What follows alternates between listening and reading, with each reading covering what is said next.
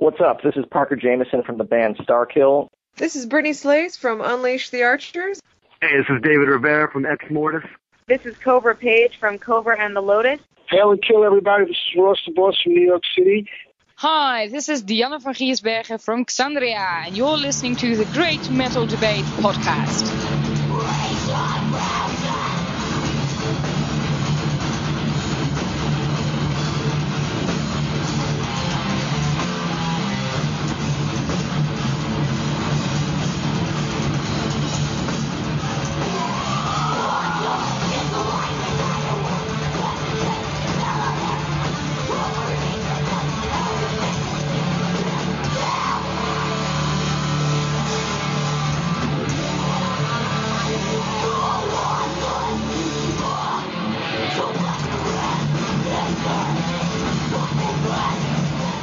Welcome, Great Metal Debate listeners, to yet another of our artist interviews. We're continuing in our quest to bring you some of the best, most talented and amazing musicians in this new millennium of metal.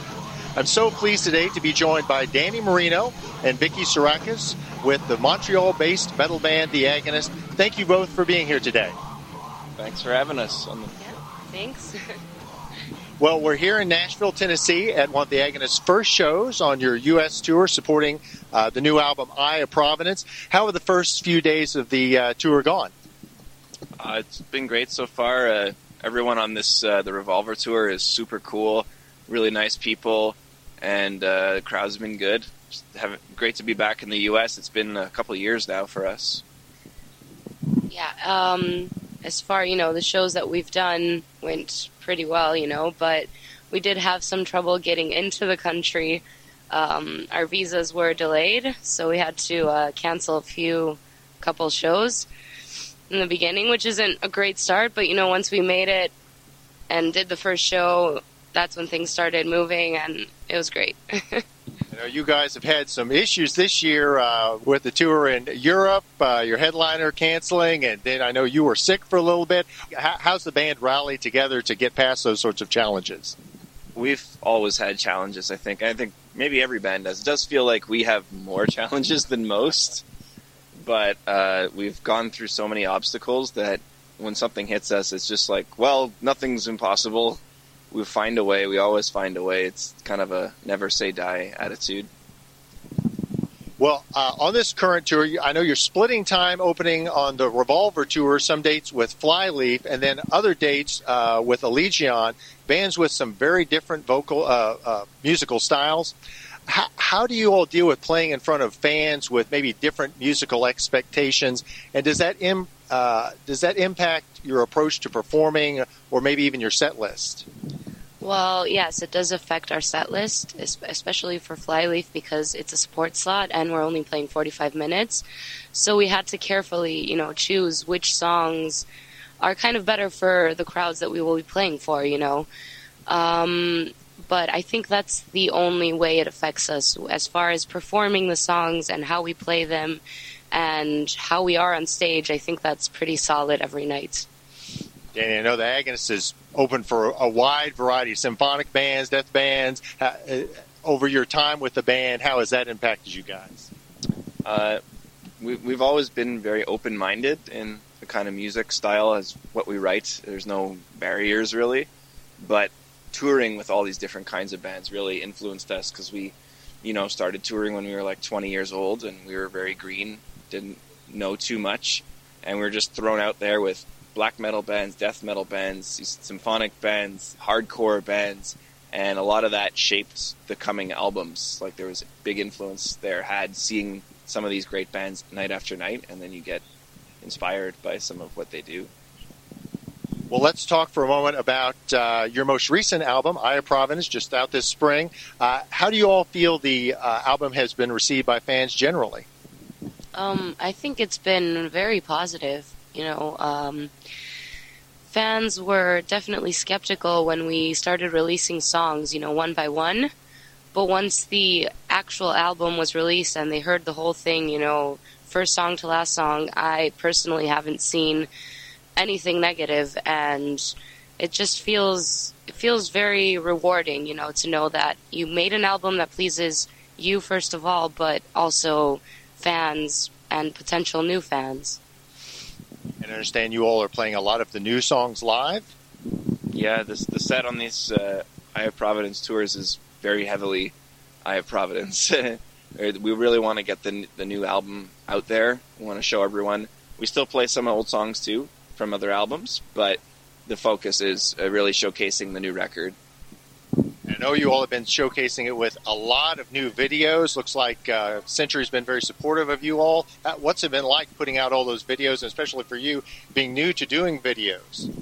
It's been nonstop since I joined the band, actually. I mean, I joined, we worked on the album together, we tracked the album, we mixed it, it was ready, and then once the album was ready, we were like, okay, let's start doing videos now. You know, we started doing videos and we started touring, so it's been nonstop for a year, about a year that I've been in the band. And it's great, actually, because when you're working on something that much and you're active at that degree, you know, it seems that it's worth something, you know. Now, Vicki, the story of your coming to join the Agonist has been well recounted, so I'm not going to ask you to repeat that once again. But if you would share a little bit with our listeners just about your background, where you're from, and kind of how you came into music. Sure. I was born in Chicago, and I lived there till I was 10. Then I moved to Greece, and I was in Greece when the Agonist found me. As far as music goes, I've always been into music ever since I was a kid.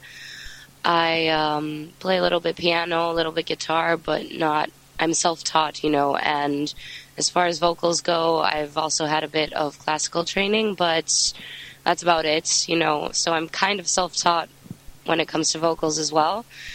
And I guess I didn't decide, you know, one day that I'm going to be a musician professionally. It's just something that happened throughout the course, you know, time. It felt more and more that it was going that way, and I just embraced it. So you've been in the band about a year. Let me turn to you, Danny, and ask, what's it been like integrating a new singer into the band, and how has that worked out so far? Obviously, you've made a new album, done a fair amount of touring. What's that experience been like? It's been a nightmare. She's too nice. That's the problem. No, it's been great. It's just the whole band is completely rejuvenated. We have more positivity and energy for the project than we've ever had since the day we started. And I owe that a lot to the new attitude of the band, of everyone's just working together and really happy to be together. And so far, I'm just really happy to move forward. I'm more excited, you know, to keep doing more, like more tours, write a new album. We're already talking about writing a new album. I already have a bunch of parts. I'm excited to like try and put it together, because the creation of Eye of Providence was the most like positive, rewarding, you know, artistic experience that I've ever had. So I just want to do it again. Vicki, I have a couple of questions from some of our Great Metal Debate listeners for you. Elena from New York says, I've noticed how easily many singers incorporate both clean and harsh vocals, but for others it's like an impossible task. She wants to know if you think anyone could be taught growling, or is that something that you just have to have a natural talent for? For growling specifically, I think it's a bit easier than for singing. Because, you know, singing, it's on a scale, there's notes. If you can't hit those notes, you know, naturally, if you don't have a talent for it, it's kind of hard to progress. Growling is a lot more, it's hard, it's difficult, but it's more physical, you know. It's more about breathing, projecting your voice in the right way. So it's not as precise, and it's not as, I find, you don't have to necessarily be naturally talented for growling. So I don't know, I would say that in the end you don't know if you don't try something, so that would be my piece of advice to anyone, you know. Sounds good. Another fan, Ashivari from Toronto, asks, what was your inspiration to learn to master singing in so many different styles? Inspiration as in a specific person or just in general? I'd say I think just the fact that I listen to so many different genres that, have so many different styles of singing. And first couple years that I was singing, I was just doing what felt natural to me and what, my safety zone, basically. And then I would listen to some other music that I just could not do the vocals. And one day I was just like, well, why can't you do it? Maybe you're doing something wrong. So I think that was kind of a push to try and do new stuff that didn't feel right at the beginning. So, but, practice makes perfect, they say. So I think that was it. Well, beginning to finish up with you folks, Danny, why don't you tell our listeners what's going on with Agonist for the remainder of 2015, this tour and beyond? Well, we're doing this whole tour. It's just started, so we just came back from Europe. We have other plans throughout the world that I can't exactly talk about yet. It'll be available, the news, over the coming weeks and months. We're going to be new tours. Obviously, there's still a lot of places we need to go. So those places that are clamoring for you guys to come and play, just keep watching the website and keep an eye out, and you're saying you may well be there soon.